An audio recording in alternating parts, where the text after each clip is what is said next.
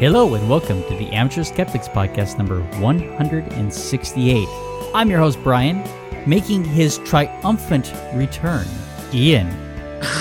Yep, I'm live from my dungeon, just broke 3 of my straps and I'm ready to go. Nice, that's excellent. And we have, just coming in from catching a Pidgey, we have Mad Cat. Hello, hello. I have to have my birds for supper. Well, good. And you caught the Pidgey, right? I caught the Pidgey. Little Very booger good. got out once, but I just smacked him back in that damn ball. And of course, the dumbass himself. I'm here with all my rubber duckies lined up in a row. Nice. Rubber Ducky, you're the one. You make certain times so much fun. Oh, yeah. Talking about rubby duckies. I know. Well, there will be more Rubber Ducky talk. It's coming. Yes. Yes. All right, well, good. Well, I it wasn't Thanksgiving in Canada, but here in the U.S. it was. And looking at the pictures, Ian seemed to have a lovely time with his family. Yeah, it was nice. Oh, that wasn't sarcasm? No, Sarcasm at first. No, it was a nice time. good. Okay. And did you have the boys for Thanksgiving? Yeah. Oh, good. And did you take your new girlfriend to Thanksgiving? Yes. She's not that new. We've been going together for over a year now. So. It's been over a year? Yep, our first date was the day before Halloween last year. You know, it's weird because I don't feel like I've ever gone through the phase where I felt like she was trying to steal you from me. And so, I've just kind of accepted her as there, I guess. That is special. I feel the love. Oh, well, good. Well, I had a wonderful Thanksgiving. I have been baking. I finally perfected some French bread. We went through like 3 or 4 batches before Thanksgiving to make sure we had it right. Oh, you poor guy. You must have hated that. Well, and then I accidentally made fondue one night. Accidentally made it, you did. Oh, okay. So I was testing a new cheddar cheese for a cheese sauce, right? Because you've got to test these things, people. You can't just do them on the night and expect things to turn out. Okay. That is very true. So we got this new cheddar, and it was an aged cheddar, and so I wanted to see, what it was going to taste like, and so I made my cheese sauce out of it, and it was terrible on chips for one thing, but we started dipping the bread in it. Oh, it's fantastic! We threw a little kirsch in there, and we had fondue, and so one night we had impromptu fondue for dinner. Nice. Yeah, it was great. Now it's something that I think I'll do as a actual fondue thing because it just turned out so well. I use NPR had a podcast, I listened to it as their podcast. It was the Ultimate Nacho Cheese, and so I take that Ultimate Nacho Cheese recipe and I just adapt it, and you can make some really fun cheese sauces using that recipe. Yeah, it's pretty cool. Sounds good. Yeah, and then the French bread we finally got right, and I made Dutch crust bread.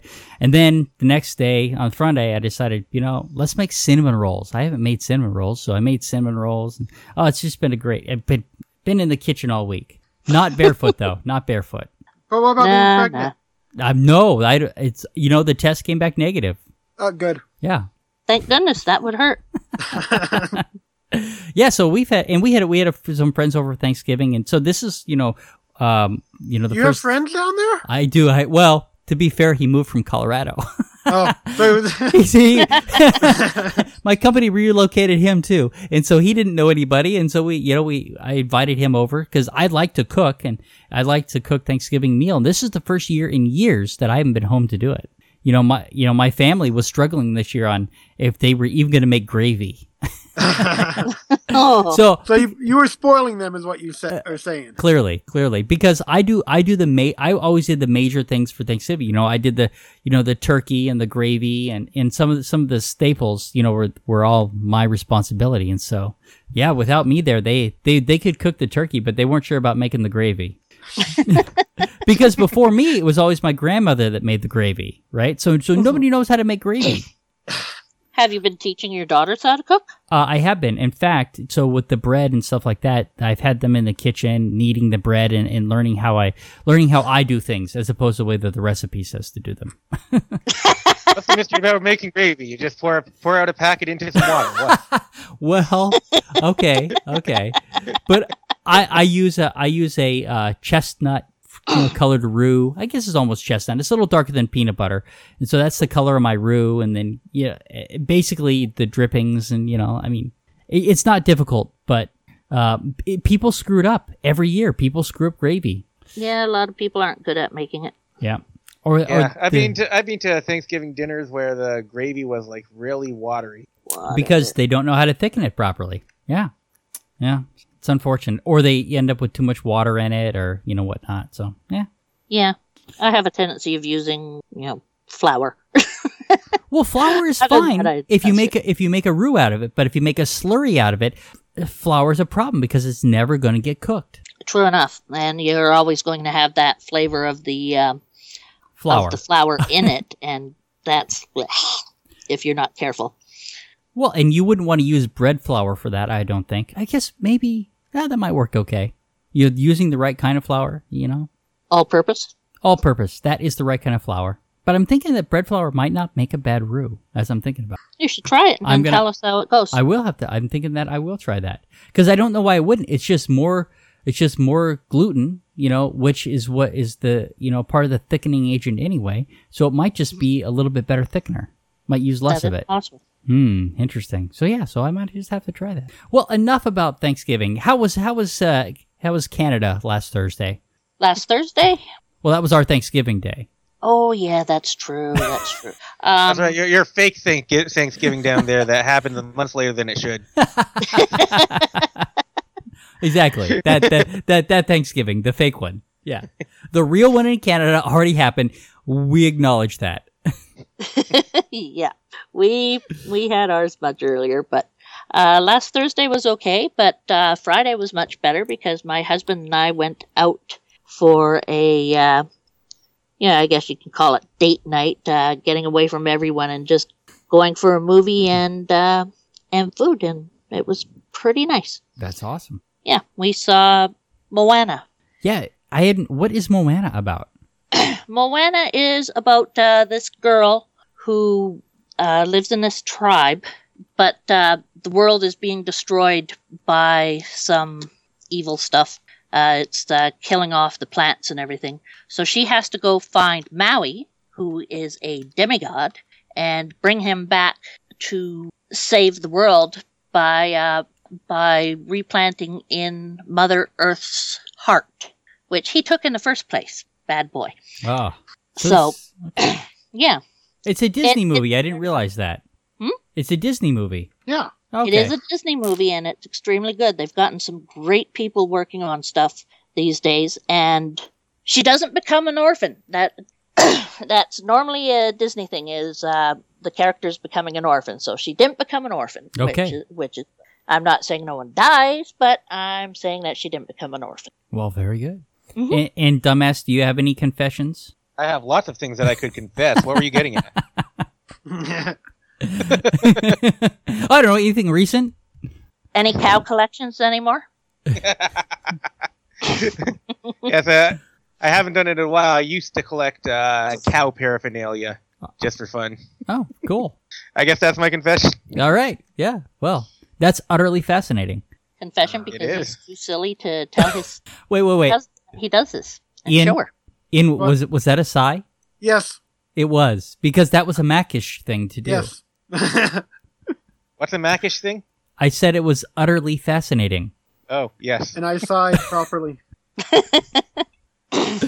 Well, unfortunately, Mac is feeling under the weather, so he's not here with us this evening. No. So, but that doesn't mean we're not going to masturbate, does it? Does it, Mad Cat? Does it?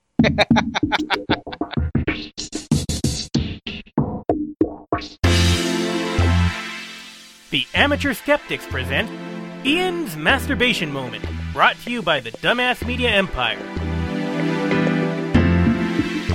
The Dumbass Media Empire, bringing you content that touches people while they touch themselves.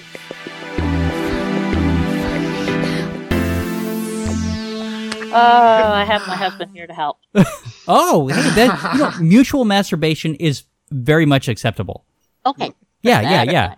He's okay. This doesn't have to be done in a closet anymore. I don't know. Some of these things you probably want to keep them out. So, as our listeners know, I love the site crack.com. So tonight's masturbation moment comes from an article I found there. 5 sex toys that are clearly designed for sociopaths. They do look it, too. Yeah. Oh, they're fantastic. Go through that last one.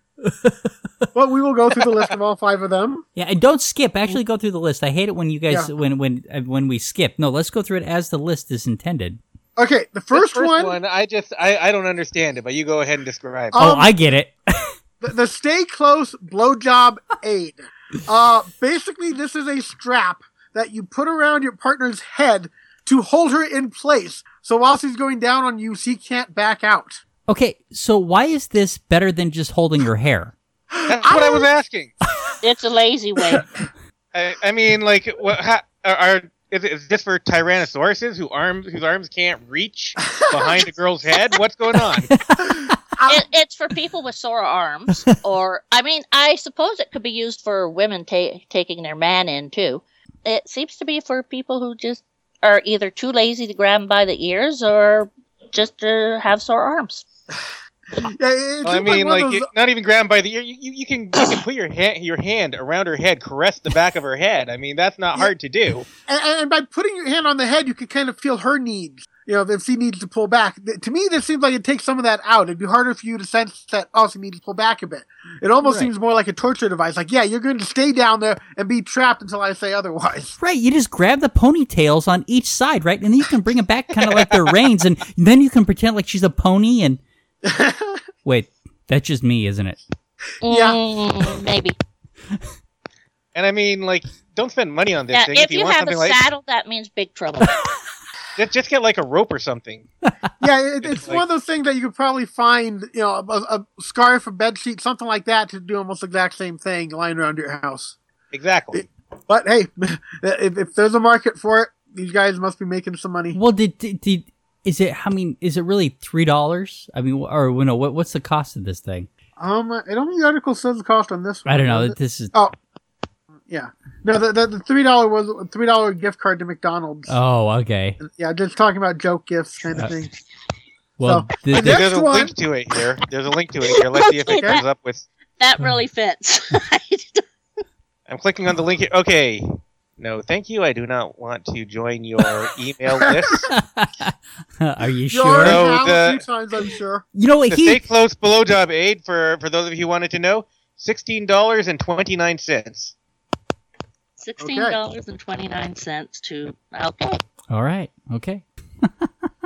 Now the next one, the main thing they actually criticize is the price, but the next one is the King J Cobra Gentleman's Ring. This is a cock ring shaped like a cobra. I believe it's made of 24 karat gold even. And it's $15,000. Right. This is like something that you market towards Trump. Yeah. Solid gold. I'm sorry, not 14 karat gold. Solid. Wait, whoa. It's solid? So it's going to be really, really soft then. Yeah, so you're basically putting a solid gold cobra around your cock to extra stimulate the woman, and it costs $15,000 to do that. I'm a huge... I mean, do you have to get it custom fitted? And I mean, like, I guess you have to get it custom fitted to your erection, otherwise... Well, but if it's solid gold, it's going to be soft like lead, so you can kind of mold it, I suppose, right? I don't know. This is just not a good cock ring, period. Yeah. Well, it also says that you can keep it on during the daytime and walk around with it and feel empowered. Wow. Okay. A snake for I don't your know. snake. I can't see how you could have something. I mean, like solid gold. I've never seen anything solid. You said it would be soft. It wouldn't be like putty, would it? No, it'd be like lead. I mean, so it'd be softer, right? I mean, I don't know. Yeah. So like, if it fits your erection, it's not going to fit you when you're not erect. Well, yeah. So how are you going to wear this all day long? Yeah. I mean, I then don't if know, it fits you that's what when it you're says not in there. erect, then you're in trouble when you get an erection. Well, I'm thinking about the woman looking at the head to it. It actually has the mouth open and stuff. It doesn't look like it'd go in smoothly. It looks like it. This isn't going to get inserted. Oddly and get caught. I imagine you'd wear that with that facing up, and maybe that's supposed to stimulate the clitoris. Maybe the back of the head. I'm not sure if it's I don't long know. enough to do that, though. I don't know. I guess maybe depending on the woman. I don't know. I don't know. This is insane. because it can't hold its shape if it's solid gold, right? I mean, how long can it last? I don't know. Maybe I don't know. It sounds more like an ego. I don't know. It sounds like a torture device to me. It does. Well, I said it sounds more like an ego thing. Look, I have enough money to waste on a $15,000 cock ring. Well, the mouth of the cobra is open too, so that's what he was talking about. Yeah, that looks like it might hurt. If the head is on the top of the penis, then the mouth will be facing away from the woman. So the back. That's a pretty small one. It looks like. Well, depends on how big that is, but it doesn't look too big to me. I don't know. Here's the thing. I'm all in favor of a good cock ring, but I mean, a $3 one will work just as well as this. Yeah. More likely. This is about function. I mean, I don't know what this piece of trash is for. That's not functional. No. Yeah. Okay, so next up is the dildo maker. And it's exactly what it sounds like. It is basically a giant pencil sharpener where supposedly you can stick anything in and turn it into a dildo. That's right. So I have a carrot. I have a dildo maker. Dildo carrot.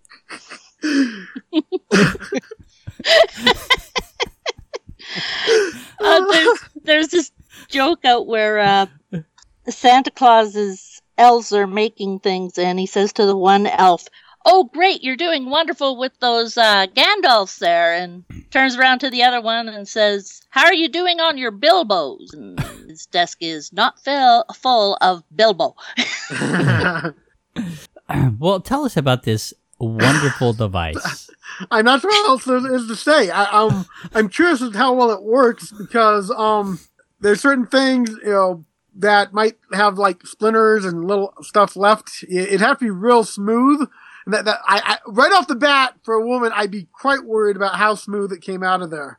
Because I know a lot of pencil sharpeners don't necessarily leave your pencil the smoothest. Apparently, this is just a concept and not something you can actually buy yet. Is it? Okay. Well, that's a shame. We're into the shaming here. Yeah, there'd be a lot of, in my mind, questions about how well that'd work. Of course, for joking, they show carrot, candle, stick of butter, popsicle, potato, hot dog. Notice how he fought to skip the zucchini because he doesn't eat vegetables. Well, why is there a picture here of ice cubes piled on top of each other? Yeah, that's crazy. That one puzzled me a bit because you think you'd have to make sure they're stuck together beforehand. What is that? This something looks like a feather or something. What the hell? What the feather dildo? That I know what that. No. Don't have a clue. But yeah, I don't know if this. Be interested to see if this one takes off or not. I don't know if there's quite a market for it. Okay, but this next one is awesome. Robert, I just want to mention something. Like last night, I was at a party with some friends. Oh my! You have a friend? I don't remember how it came up, but the subject came up of penis breath, and then and I started. No. It just reminded me of that. I started laughing because I was thinking about those Excel commercials, Accelerate Your Breath, the gum commercials that they have, little food items following you around. Like the little coffee cup and the little onion, they're following you around because they're on your breath. I just that would work well in an Excel commercial there. A little penis following you around. I'm thinking that's a Canada thing. I haven't seen that commercial down here. We don't have Excel down here. You have Excel gum? You don't have Excel gum? Oh, Excel gum? So. No. Excel gum? No. No. Oh, wow. Boy, we're deprived. We're really deprived down here. That's almost as bad as the Doublemint commercials.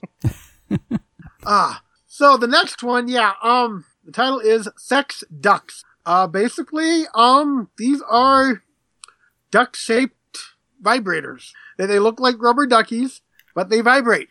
Right. Those have been around for a while, but yep, those ones are special. Yeah, but this actually sounds like it would be cool. That was one interesting interesting episode of Sesame Street, I'll tell you. Did you guys watch the commercial for this thing or whatever this is down here? I rub my ducky review. Did you guys watch this? No, I didn't watch it. Review? Yeah. How long is it? It's too long to watch for the podcast, but yeah, it's well, you have to watch it. It's not fantastic, but it's just disturbing enough. Yeah.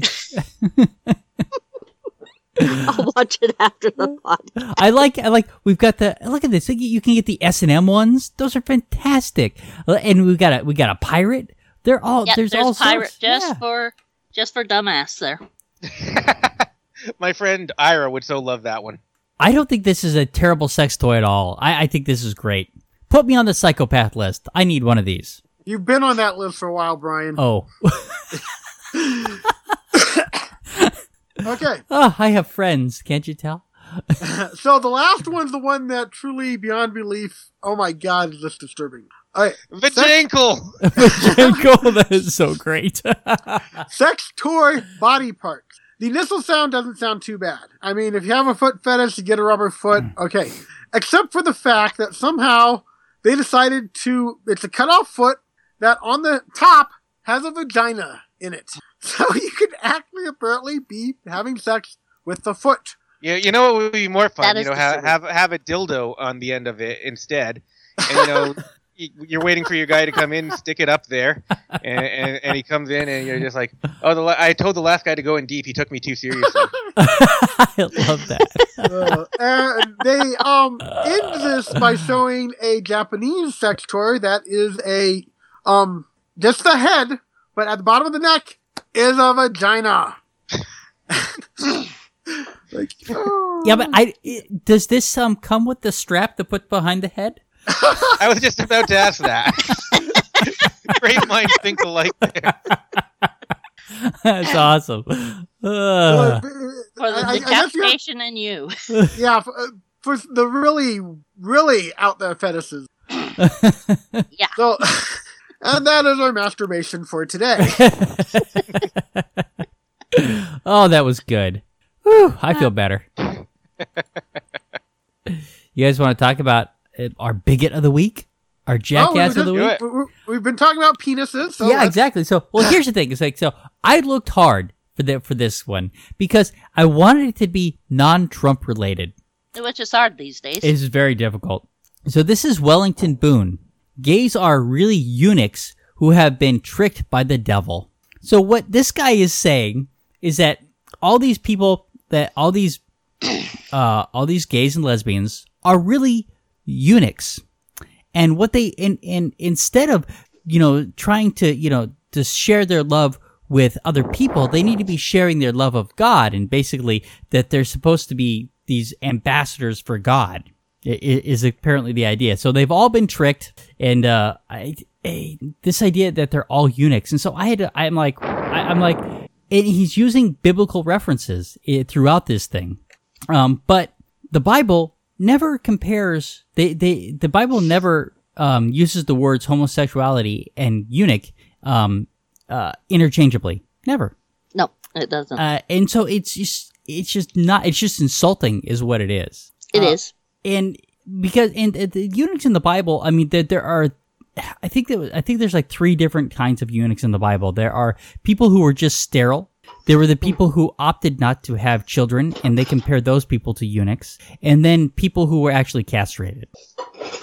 And so those are and that's the kind of eunuch that I typically think of is somebody who's been castrated. But apparently apparently they had other people that they classified as eunuchs. So if you were sterile, they would consider you a eunuch.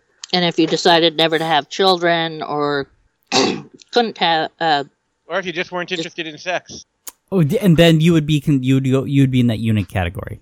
Wow. Biblically. That's interesting. That part of it was interesting. But the way that this guy is using it is just insulting. He's just being a dick. And here's the thing is that he might not be I'm not sure he's even making sense. He isn't making sense. He's just adding to the word eunuch, essentially. He's just conflating them and making an assertion. And then trying to use the Bible to back it up, but it doesn't back it up. Eunuchs are, if you look at a lot of that, quite often they're kind of considered less than people.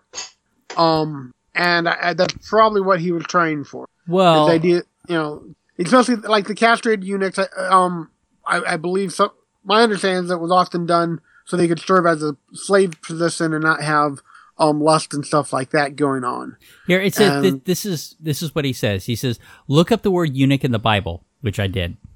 He says, you'll see that you sold yourself for humanity's pleasure when you when you were made to please God. And once again, what does that mean? I don't even understand what that means. Is he using grammar properly? I don't know.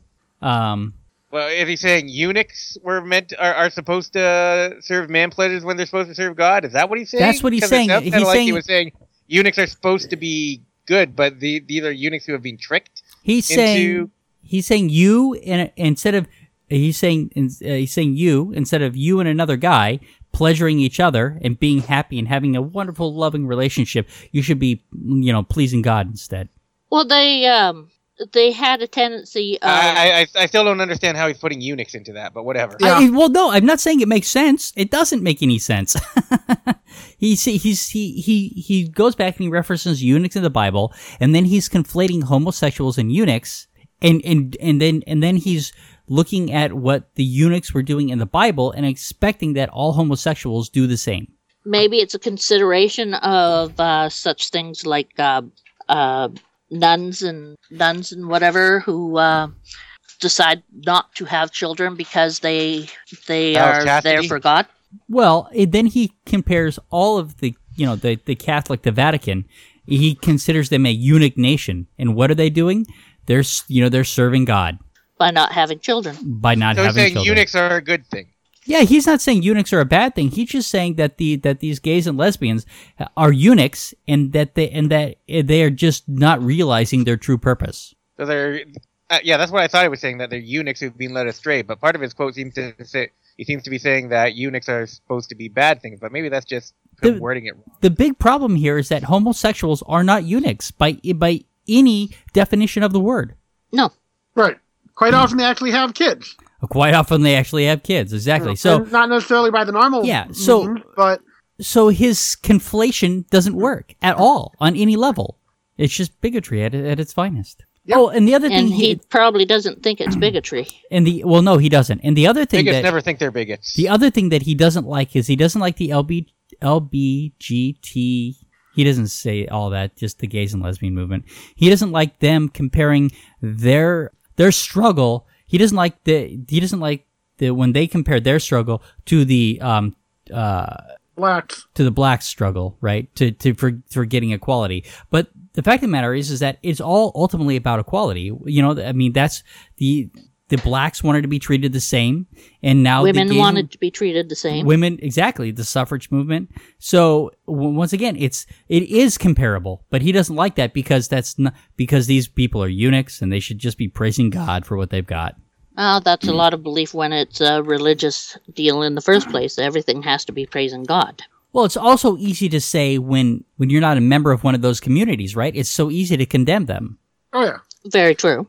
And that's part of the problem, especially right now with Trump getting elected and all the backlash against them. A bunch of the Trump supporters are busy like, oh, why are they making such a big deal? It's like, okay, you guys don't understand what they fought for and what they might be losing. You can't compare yourself to them and think you know what's going on with them because you've not had to go through that.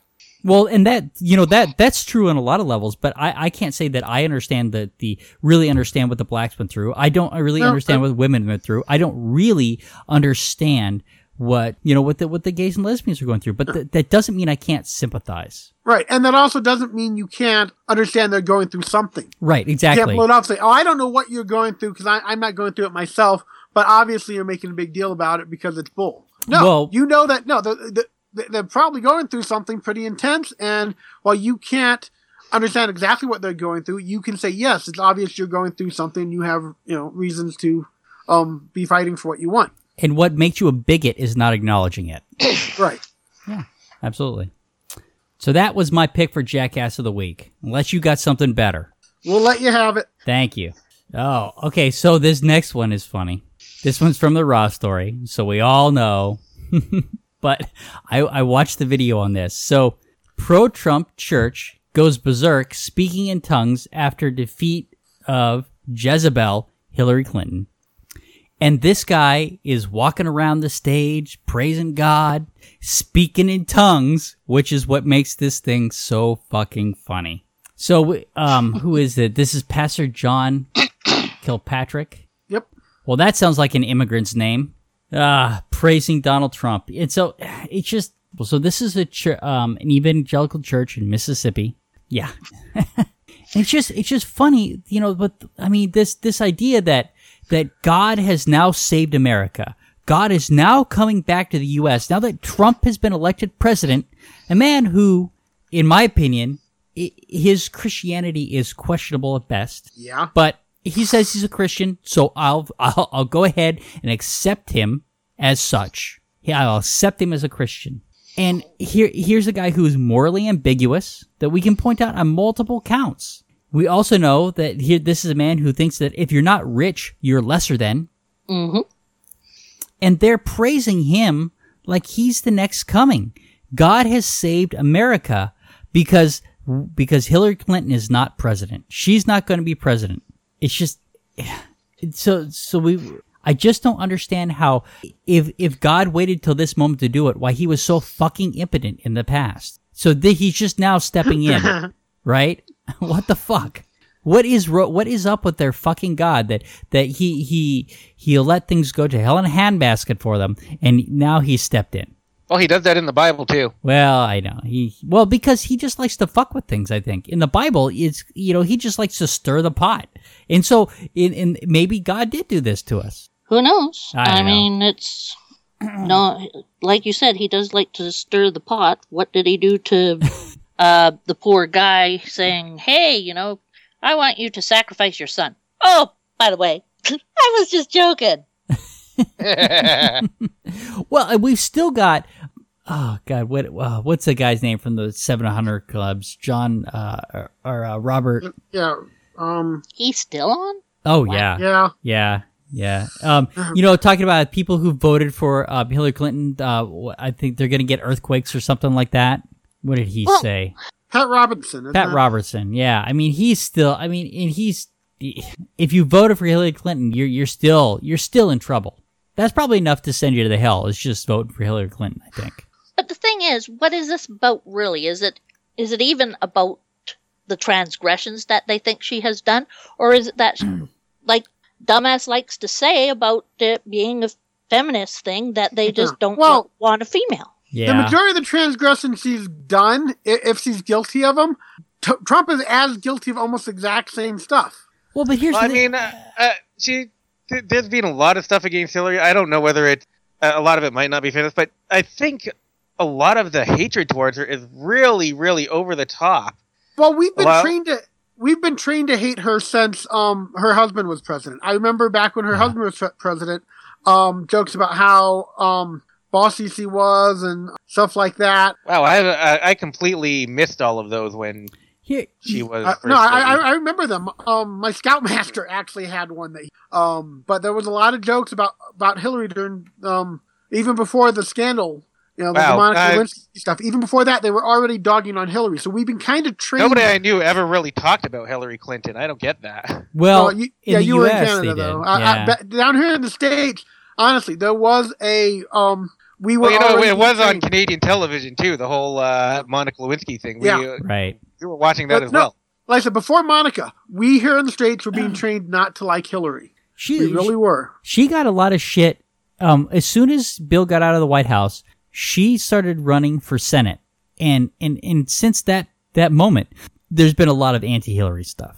Yeah. And they've also had the last 8 years. I think the Republicans knew she'd be the running and most likely the candidate. Yeah. And if you look at it, she couldn't win at all over these last 8 years. Everything she's done was so scrutinized, so attacked. But here's the thing, is that she did win by 2 million votes. But because of our electoral system, she's not our president.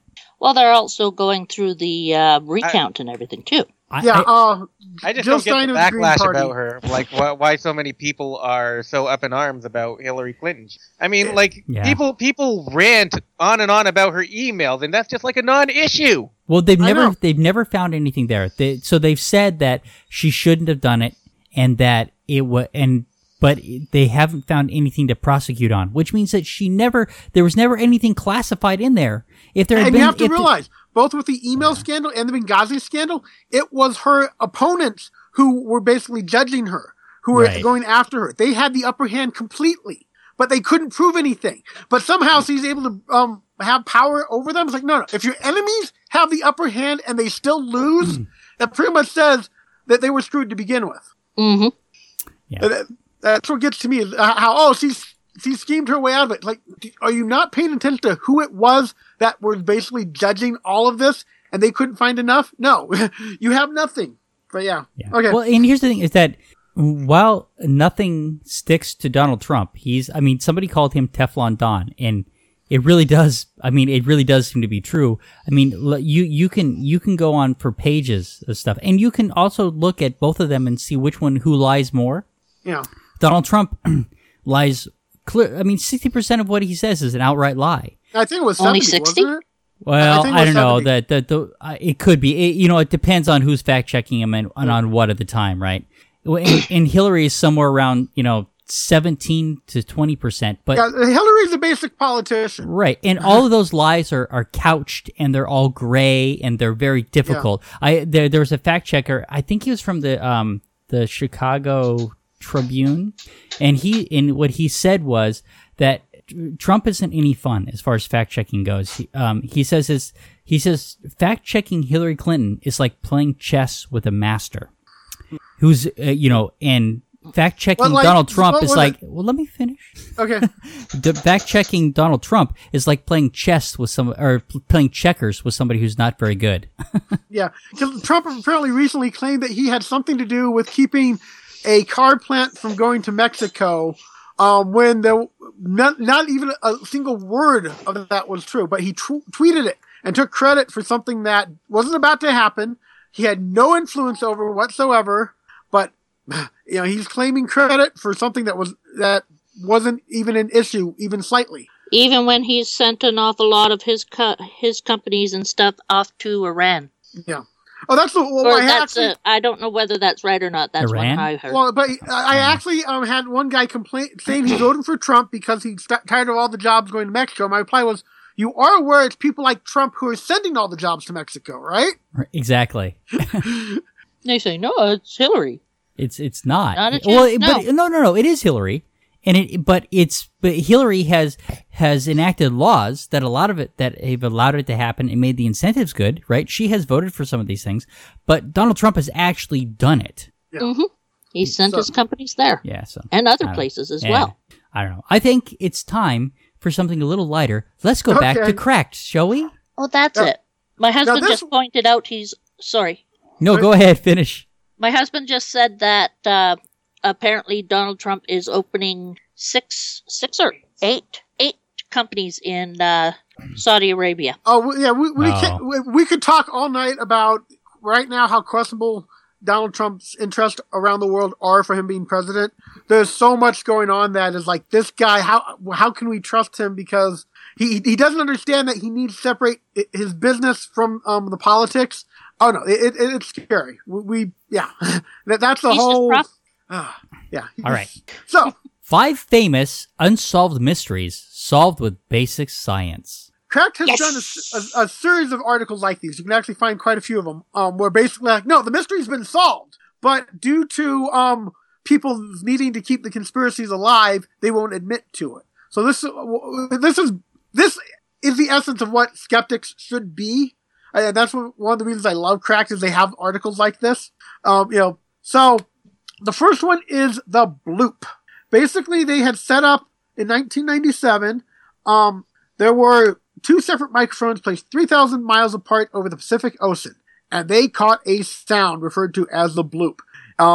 It got quickly reported as, oh my God, what is this? What is this? We gotta figure out what the sound is. It's a mysterious sound.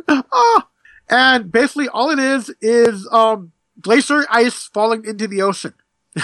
That's it. And that's been proven. They've showed it. Yes, this is ice cracking and falling into the water. That's it.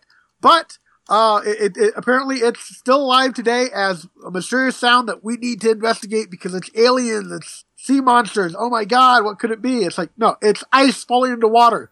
It's not that mysterious. But well, and here's the thing: is that the scientists were fairly sure of what it was because it sounded like the same sound as when you drop a drinking or a piece of ice into a drinking glass. Right. So they already. And the scientists never claimed it was mysterious. Yeah, that's true. They never did. It was news media picking it up and getting just the basic. Oh, there's this weird sound. Oh, it's a mysterious sound. No, it's just kind of a weird sound. We think we know what it is. Oh, it's a mysterious weird sound. We will have to tell everyone that strange things are happening. So yeah, it's one of those things that got overdone by the media, but I think most of these are exactly that. Number 4 is one I think everyone had heard. I know I remember hearing about it. The disappearance of the bees. Yeah. So in recent years, there was a lot of bees have been dying, and Yes. The reasoning, oh my God, it's some sort of sign the world's going to fall apart. It's blah blah blah. It's cell phone towers. Yeah, but it turned out to be something simple. Pesticides. Basically, we started using a pesticide called Neonicotinoids. Okay, there we go. Neonicotinoids. Well, Nicotinoids, sorry. Neonicotinoids. we're using a pesticide and we're confused that it's working. Yeah, that's basically what it is. I'm not sure. I'm gonna have to look this up, but I had heard that this wasn't conclusively the only. Like people were saying pesticides from the start. I mean, I think that people have said that this is a factor, but not the complete explanation of colony collapse disorder. But I'm not sure. But the article talks about how basically since they've put restrictions on this stuff, the bees have started to recover just fine. So the bees are coming back. They're becoming healthy again. This part finishes up. It just means there are only 20 billion new bees born every day now instead of 25 billions that you can expect. That's right, billions with a B. And that's so the population of bees are down a bit, but it's not a major panic thing. I'm not sure that this article is completely right, but I do agree with it because I've been saying that to people on Facebook or whatever who post these memes about bees dying off, and I'm like, no, they're not dying off. Colony collapse disorder just causes some extra hassle on bee farmers. Yeah. It would probably be behoove us to read the Slate article that they're sourcing for this. Oh, why would we do that? What? Actually, study? It's giving us homework, cuz. Anyway, we can come back to it. I resent that too. But yeah, we might come back to the bee subject in all of itself. Our readers, feel free to look at the links here on Cracked, check out for yourself, and learn actual facts without having us tell you. We're all for that. Learn. Yes. Tell us if we're wrong. Okay, the next one I remember Even better, about. right. Yeah, please. The next one I remember hearing about, Alien Lights on Ceres. Now, Ceres is a dwarf planet between Mars and Jupiter. We had, NASA was able to send a probe and get some really cool pictures. But there was this one crater that was really bright. And, in the enhanced pictures that NASA put out, it was glowing. Wait. In the photoshopped pictures, it was glowing. Is that what you're telling me? Yes, in the Photoshop enhanced pictures NASA did to emphasize the area and make to show where the lights were, it was glowing. Once more, enhanced Photoshopped pictures. So NASA was lying to us. Not necessarily. They've released pictures like this in the past to highlight areas because sometimes you just look at it, the highlights don't come out in normal pictures. You have to sometimes go in and do stuff to some pictures to help us see better. In the article here, it says it looks like it's glowing because it reflects the sun's light much better than the dark ground around it. Well, it does glow, but not as much as the pictures showed. The pictures that got released and were the ones that everyone was like, oh my God, there's something going on here, were enhanced. So you're going to tell me this isn't aliens? No, it doesn't look like aliens. It looks like just a big pile of salt. Yes. Or could it be salt alien? Bioluminescence? Could it be salt alien? Now, the reason why this was actually excited for scientists is if there was that kind of salt deposit, that would likelihood be amazing. There was an ocean. Yeah, there's a high likelihood there was an ocean there. And, wow, that is awesome. But yeah, salt, if you look at salt, it's crystalline. It reflects light and stuff. So you get a reflection. And then, like I said, NASA enhanced those pictures to make sure people could see where this was coming from. as they released them. So the enhanced pictures that show these brilliant lights coming out, no. That's enhanced. So it's a real cool discovery, but it's not any proof of aliens or something weird going on with the planet. Okay, next we have bleeding religious statues. Oh, good. We've got answers. Come on. So yes, the miracles of the statues bleeding from their eyes and everything else. Blood. Yes, I'm doing quote marks. I love doing quote marks on our podcast. Everyone can see me doing them, right? Right. So the blood is actually you'll find it in your own bathroom most likely. It is just bacteria. Builds up and will flow out times. You probably have cleaned your bathtub quite a few times, and in the primarily in the tile of the grout, you clean this exact same bacteria. It is fairly common. It just, especially in the buildup you get on these statues, apparently it will look like blood. Right. So it's building up in the crevices, and then probably humidity and rain makes it kind of leak out. But here's another one that probably this comes from a Scientific America article. So I think most of the when they have like the statues of Mary like crying or whatever, I think most of that is just faked. Yeah, a lot of them. Because I was trying to think I was trying to think of the investigator who had debunked a lot of that. So yes, it can happen naturally, but a lot of times it's fake. Yeah, well, that doesn't surprise me at all that would happen. But the ones that naturally occur have been shown to be this bacteria buildup. Like I said, once more, it happens in your house. I don't think it's a miracle. It's normally kind of frustrating and annoying. But if you want to call it a miracle, come to my house, worship my miracle, and take it with you. Oh, nice. I'm scrolling through the Scientific American article on this, and they're taking a long time to get to the point. Yeah. Ben Radford is, I think, the guy who debunked some of that. I don't remember for sure, but I thought he did. And I thought he also debunked this next one, too. And the final one here is the Marfa Light. Now, I know I've seen some stuff on this. I've obviously never been there, although Brian can go. He's in Texas now. I don't know where Marfa is. I should look. So there's a town in Texas called Marfa, which for a while now has been known to have these mysterious lights floating around the mountain. Mysterious lights. Oh, my God. What could they be? Well, basically... Where's the airport? Close. It's actually just cars on the highway.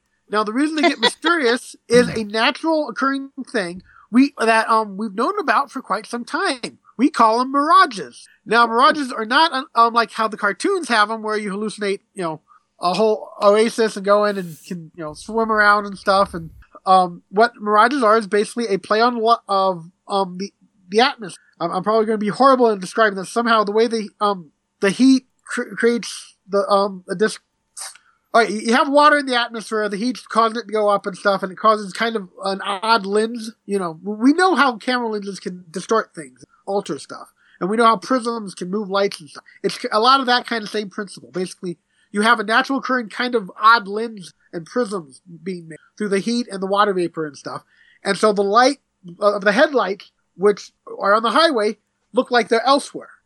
Basically, the lights is being bent and turned and reflected in odd ways, so that it looks like these floating lights are nowhere near the highway, but instead are floating over the mountains. Yeah, and you can figure that out by just like having somebody drive down the highway and then have them turn off their headlights, over the radio. Yeah. And you see, the light disappeared there. Like I said, once more, it's a phenomenon we've known about for forever now. Mirages, we know that they happen. We've understood the science of that, but for some reason, in this case, no one thought, we're in exactly the kind of conditions that create those, but that can't be it. But so Marfa is in West Texas. It's 8 hours away from me. It's not. I'd be better off spending my time going to New Orleans. So you can just walk there. Yeah, right. Yeah. Let's see. Let me get some walking directions. I can walk there in 183 hours. It says. See, no big deal. You got the time.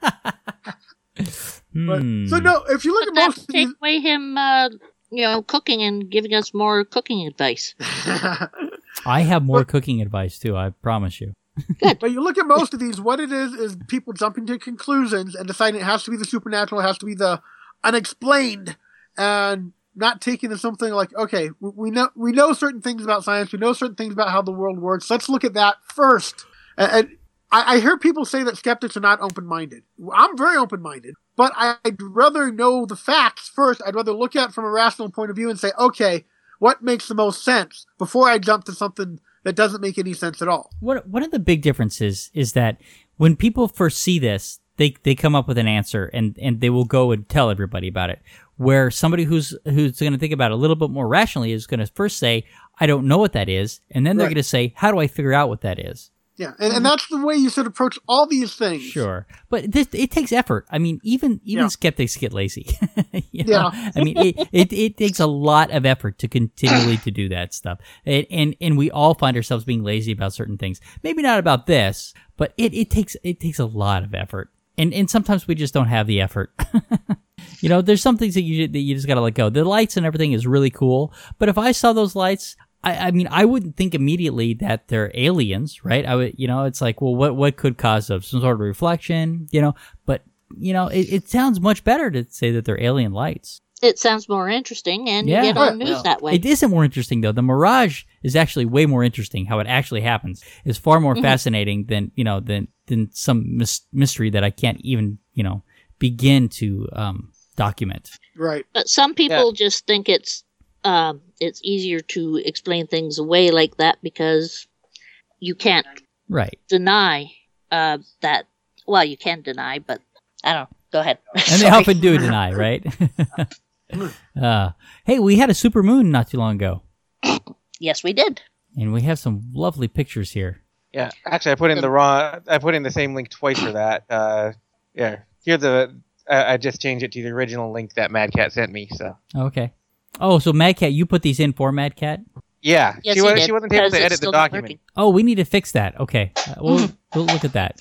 But yeah, we've been having supermoons, and we had the biggest in nearly 70 years. Yeah. So let's see. Well, I actually put in a Wikipedia article that tells us what a supermoon is and when the last one was. Yeah. So basically, the moon goes around, the sun goes around the Earth, right? Yes. Okay. The sun goes around the Earth. The moon goes around the Earth in an ellipse, and so at times it's going to be closer than other times. And so we happen to have a period where it was extremely close to us, and at its closest point, and a full moon at the same time. And the last time this happened, it said it was it 1940? Was it 1952? Which one was the last brightest one? It was 1948, and the next time it'll happen is 2034. Yeah. Oh wait, and the next closest supermoon in a century will occur in 2052. And that okay. Yep. Anyway, yeah. So I find that quite interesting because, well, my husband was going to be an astronomer, and he gets into this stuff and tells me all about it, and it's one of the scientific things I really enjoy. Yeah, this one was cool because I just like saying the word syzygy. Yes, keep that on your calendar. Yeah, so I can use it for something. For us to see this, we had to walk out of the house when we were in the middle of the street. So the street has trees all the way down, and then you see this big moon, and so it was kind of a cool picture. Yeah, we went outside for a few and took a good look at it from just on our porch. It was quite nice. Wish we had a good telescope, though. Not that we'd need it. Yeah, for that you didn't need it. The moon is mooning us. Yeah. Big time. So you put in a link there. What is a supermoon? I think I can answer that. It's kind of like the Care Bear stare, right? Like the Care Bear used to... they would stick their bellies out and then like little rays come out of that. Supermoon is kind of like that, right? Yeah, I think that's exactly what it is. I think that's even verbatim what the Wikipedia article says. Yep. So yeah, it's just basically a full moon at its closest in its ellipse. All right. Very amazing. Well, I put with Trump being our president and with being a holiday season and everybody's going to be dealing with their families, alcohol is necessary. Mm-hmm. But this first one, it sounds absolutely. The first one I put in here is the Pong one. Yes, your beer pong cup is teeming with bacteria. Gee, how does that happen? Yeah. So I'm gonna take my sweaty. Some guy's hand. You take a ping ball in some guy's grubby paws, and they're throwing it at these things all. No kidding. Right. Yeah. So I'm gonna. I know. Yeah, that's exactly it. I'm gonna take my sweaty ass hands and I'm gonna that I haven't washed since I got to the party, and I'm gonna take a ping pong ball and I'm gonna bounce it on the table and try and land it in your cup. And then when I do, you're gonna drink from that cup. Mm-hmm. What could go wrong? This, I guess, Gerber actually funded this study, and ultimately they did find that yes, that was the main worry of bacteria, is from person to person. And Yeah, you got to do it with stronger alcohol so that it'll disinfect. exactly, yeah, because they're only using beer, which is only going to be 5 to 6% alcohol on average. So really, probably you want to put moonshine in those Gerber, cups. right? What's that? You did say Gerber, like Gerber Children's Food? Yeah, I think so. I think that they actually funded the study. Okay. Because they're mentioned in here, and actually what they noted at the bottom that none of this would pass a peer review. they were very clear that this it's from Popular Science, and they did look for the bacteria and everything, but it was not controlled enough to be considered a scientific study. So it was definitely just done out of curiosity. They only found one bacteria that concerned them that could have come from fecal matter. But they didn't think that it would survive passing through the gut acids, and I don't remember which one that is. Staphylococcus? No, was that on here? Nah, Anyway, just guessing. ultimately the suggestion was it was I can't say it, Firmicutes. Anyway, that was the only one that worried them. The rest of them, I mean.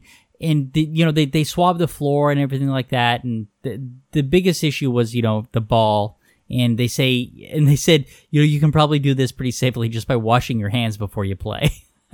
That's the bottom line, is that before you play, except for it's going to be falling all over the ground and stuff when you miss. Well, they weren't too worried about the floor bacterias. Well, just keep some moonshine handy. Right. Make sure you rinse your hands and the ball off with moonshine regularly. Listen, if you do this with a strong moonshine, the game's not going to last very long anyway. You'll be out. Hey, something interesting I found out yesterday. I've got blue eyes, and a friend told me a fact that people with blue eyes are more resistant to alcohol. They have a higher tolerance of alcohol. Is that's true? I don't believe that. Yeah, and I've noticed that myself. It takes a lot more to get me drunk. It's true unless you're a redhead. Yeah, but you're related to me, cuz. Yeah. How much of that is biology, and how much of it is your blue eyes? See. Well, my blue eyes is biology. Well, okay, but I guess what is your biological tolerance to alcohol versus what the blue eyes do for you? So now we need to do a study with you and the rest of your family, and we need to get you and your brown-eyed family, and then we need to see how quickly we can get each one of you drunk. Yeah, I have blue eyes, and I know right now it's real easy to get me drunk. But that's because my tolerance is rolled down because I very rarely drink. I have brown eyes, and I will promise you that I can outdrink Ian. Well, of course, there would be other factors. I'm going to have to look this up, but there's probably a study that shows on average people with blue eyes have a little Jammers, taller. doesn't she have brown eyes? I don't think she drinks. She does. Oh, well, she's got 2 little ones, so. Well, they At can least I've never seen her participate, drink. can't they? What's that? Can't they participate in the drinking? Their own kind of drinking. I think orange juice will do for them. I don't know. I've never heard that before. But I want you to justify it. I'm going to see if I can look up the study that came from. Okay. Be perfect for next podcast. And then the next one that I put in here.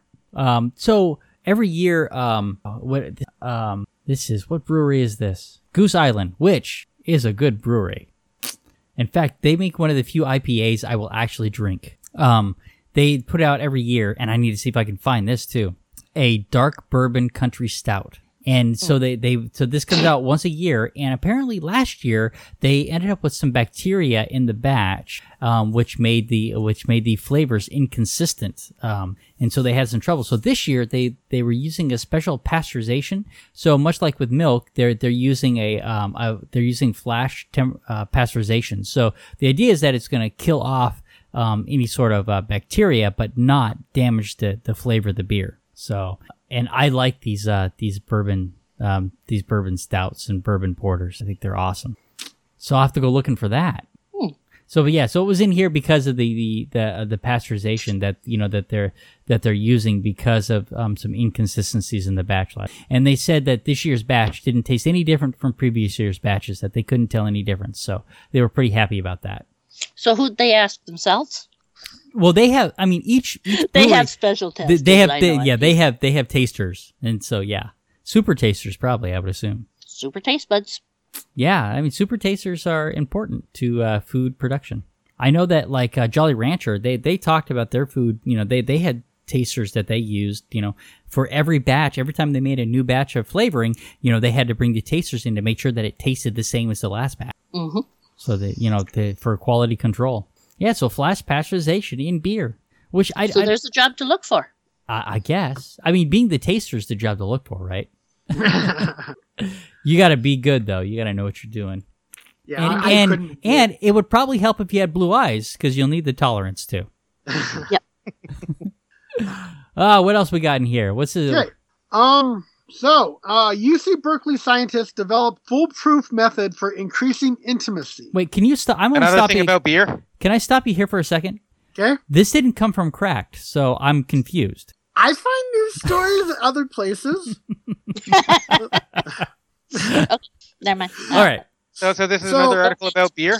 No beer, well, not from Cracked. Going a bit off to some other land? Wow. Yep. So isn't beer the foolproof method for increasing intimacy? For short term, maybe. But I think the idea here is long term. Oh, whatever. So anyways, the article basically gives apparently a list of 36 questions that were developed that if people want to become more intimate with someone, or how you're supposed to do it. Just basically sit down, ask each other these questions. How many questions are there? 36. 36. Okay. And basically, you read through it, and it's basically just get to know each other. That's what most of it is. You know, the first one, given the choice of anyone in the world, who would you want as a dinner guest? And most of the questions are at that level, to get an idea of what you're like.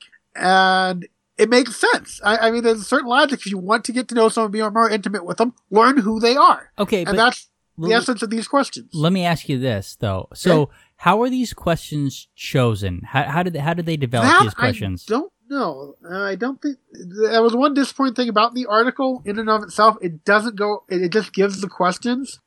Okay, and it doesn't give the actual methodology. Yeah, behind it. And the other thing I would want to know is it these 36 questions, or is it just the idea of asking, of having something to work from? And could it be any 36 questions? Could they be random? That was my thought when I read it, is reading through the questions, there's a logic to them. It's like these questions are to get to know each other. I don't think necessarily would need to be these 36 from my point of view.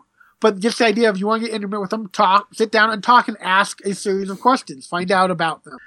To me, that's the essence of it. There is a link to the article, the actual study called "The Experimental Generation of Interpersonal Closeness: A Procedure and Some Preliminary Findings." And Did you peruse that at all? No, I've opened it up now. Is it behind a paywall, or can you get to the whole study? You can get to the whole study. Oh, that's cool. Nice. I'll read. They actually have highlighted stuff. Okay, good. One key pattern associated with the development of a close social relationship among peers is sustained, escalating, reciprocal self-disclosure, which is the essence. So no lying. Right. That would be because here. I don't think it's just about no lying. I think it's about being really open and willing to talk about certain things rather than clamming up and having walls against. Yeah. So I mean, the first question here. I mean, given a choice of anyone in the world, who would you want to have as a dinner guest? And when Einstein. when I tell you Satan, I mean that does tell you something about me. I agree. But how deep does it really get? Okay, so here is it said anyone in the world. Satan's in the world somewhere, right? Well, supposedly he's everywhere. Okay, so I thought you had to jump through a big cliff to do that. Fine.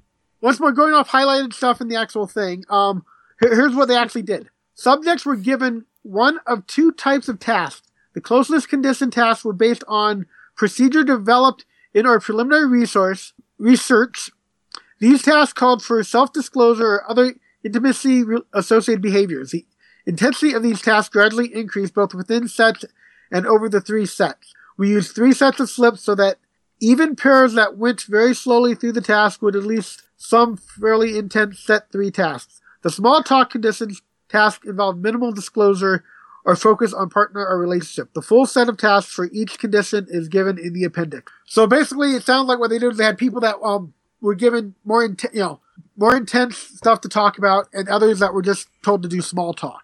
And so that's their control. So their control. I mean, what's their control here?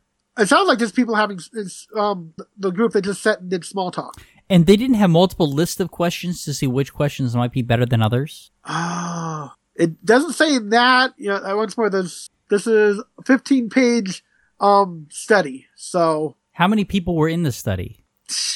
I swear this is an episode of Friends. Unfortunately, I'm being literal.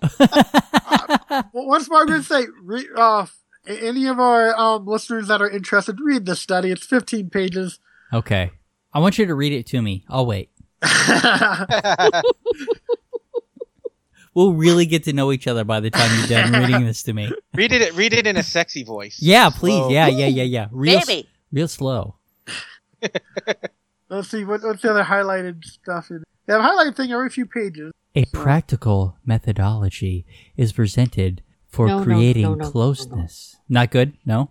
No, not good. You have to start trying to sound like Darth Vader, the guy who played Darth Vader. James Earl Jones? A practical yeah. A practical methodology is presented for creating closeness. Okay, you're not getting there. I don't think I can. I don't think you can either. Listen, I sound like a chipmunk on steroids most of the time. I don't know how I'm ever going to get to sexy. Okay. Did I say steroids? I meant helium. No steroids. Helium. But yeah, so if you want more on how they got the whole thing, read the 15 pages. I skimmed through it, but it's 15 pages. And here's the thing, is that Ian's not going to read through it, so it's important that somebody else does. Hey, there's highlights. It's highlighted. Okay, and actually, in the study itself, it has more than just the 36 questions they showed there. Oh, really? Yeah, it has set 1. I noticed that. And then, basically, it divides them up into set 1, set 2, set 3, for the initial ones. Then it goes into task slips for small talk conditions of study, set 1, 2, and 3. Okay, so it looks like what they did was they had the 2 sets, the small talk and the actual specific questions to ask. See, because here's the thing is that the small talk questions are great for people that you don't know. But some of these getting towards the bottom of it, where it starts talking about partners and stuff like that, you're not going to sit down with somebody in like a speed dating scenario and start pulling out, these questions. Yeah. Well, especially in a speed dating, you don't want to ask about the person's partner. Right. but it sounds like actually, if you want to do speed dating right, you might skim through these and find a handful of them that would actually be good ones to bring up in speed dating. Yeah, I think so. I think that you start in section 1, though. Yeah. I think when it says your partner, you're probably supposed to ask about the other person. Well, that's what I'm thinking. And it's not like I'm talking to you telling you about my wife, right? Yeah, because if you were going to become a close friend with your partner, please share what you would be important for him or her to know. Right, so the situations where you would pull out sets 1, 2, and 3 are different. I would think so. I don't know. Dumbass, how much do you want to know about my wife? I want to know everything. Yeah, I shouldn't have asked. Dumb question. Tell me about her in a slow, sexy voice. I can't. We already tried. But of course, it sounds like I'm not asking you to tell me about her as James Earl Jones. The last highlighted piece in this study says, we believe that the best way for you to get close to your partner is for you to share with them and for them to share with you. Which is a very rational conclusion, I would think. But they got to do a whole study and look all professional in order to come to that conclusion. All right. Well, Good for them. let me tell you a little bit about a friend of mine. That's not sexy at all, That's Brian. not sexy at all. Nowhere near. It's creepy. God, You don't we're think gonna it's make the jokes sexy about doesn't mean that people everybody doesn't think it's sexy. All right. Praise Jesus. Praise Well, my that- Lord. Okay, that got me a little turned on. All right. Clinton's popular vote lead surpasses 2 million. Mad Cat, you put this in here. Ah, yes, the popular vote surpassing 2 million. You know, all it does is point to our broken electoral system. Yeah, well, Yes. apparently Donald Trump tweeted that something along the lines of had a landslide in both the Electoral College and in the popular vote if you discount all the illegal votes. Yeah, yeah. He's claiming that there were over 2 million votes cast illegally right now. Yeah, that's never happened. Never. Oh my God! These people who are claiming, all these things. Well, I'm so tired of people that died 10 years ago still voting. Yeah, those things are anomalies in our system. Can it happen? Sure, there can be some discrepancies, but they're not the norm. I mean, voter fraud is like 0.04 percentage. I mean, it's something ridiculously Well, low. no, you have to remember, according to Trump, the system is rigged, and somehow he won. So I'm guessing the system was rigged in his favor this time around. So we definitely need to be doing the recounts because it sounds, according to Trump and his supporters, it's a rigged system. Well, So here's we the can't thing. trust the result. He's benefiting from another bullshit college. Yeah. Always benefits on the way of getting around things. I don't know. Here's the thing.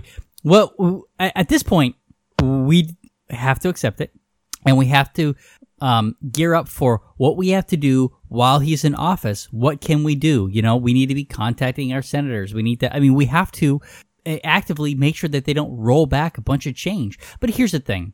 They're not going to undo everything. Right? They can't, all the progress that we feel like that we've made, they can't undo everything. And then they're going to do a bunch of shit that we don't like, and then maybe we'll get a president in there and they'll try and undo some of it, but they will never be able to undo everything. I mean, it doesn't work that way. Our system is too slow for that to happen. And I think one of the things that I was most worried about was, because Trump has said that they're going to look at it is, the same-sex marriage, stuff but that came from the Supreme Court, and so to roll that back is very difficult. And Roe versus Wade, to roll that back is going to be very difficult at this point, right? Because they have to have a case to take to the Supreme Court to do it, and right now they don't have that. So there are things that I think that people are worried about that we need to be less worried about. I mean, we need to look more towards like what Texas is trying to do to abortion rights, and to women's rights, and make sure that they can't move forward with making it harder to actually do what you have the right to do. Well, one of my concerns is he's already pretty much said he wants to do away with the EPA. Well, yeah. And let companies pollute as they will, which means we could have these nice thick clouds like they have in Hong Kong where you could basically eat the air. Yeah. So one thing we could do here is start investing in gas masks and teach our kids how to use them properly so when the air gets that thick, they can go out and not suffocate. Here's the thing is that, once again, I don't know what's going to happen to the EPA. Yeah. I don't think that he can abolish it. Maybe he can. Maybe I understand wrong, but he can certainly do a lot of damage to the EPA. And it looks like he's about to do a lot of damage to our education system with his pick for that. Yeah, because he's putting people in those positions that don't believe in science. The extremist right-wing people who Don't even know what they're talking about. Right. Yeah. Well, Most of them don't, are being put into the positions of power where they can control what happens right now. Yeah. Mm-hmm. And it's like, okay, that's scary. Even a lot of the right wing are looking at these extremists saying, what the hell? No, we don't want But them that's running exactly, the country. but that's good. Because here's the thing is that we have allies over there, right? I mean, there that don't want these things completely eroded. And I mean, his pick for education secretary doesn't really believe in education. Has never been in a public school, has never even associated with a public school. and that's not to say that she can't do the job, but she also doesn't believe in public education. It seems like that's what scares me. The EPA, the person from the EPA that he's putting in charge of the EPA isn't a scientist and is proud of that fact. So those things scare me. They do. I mean, I just don't know what's going to happen.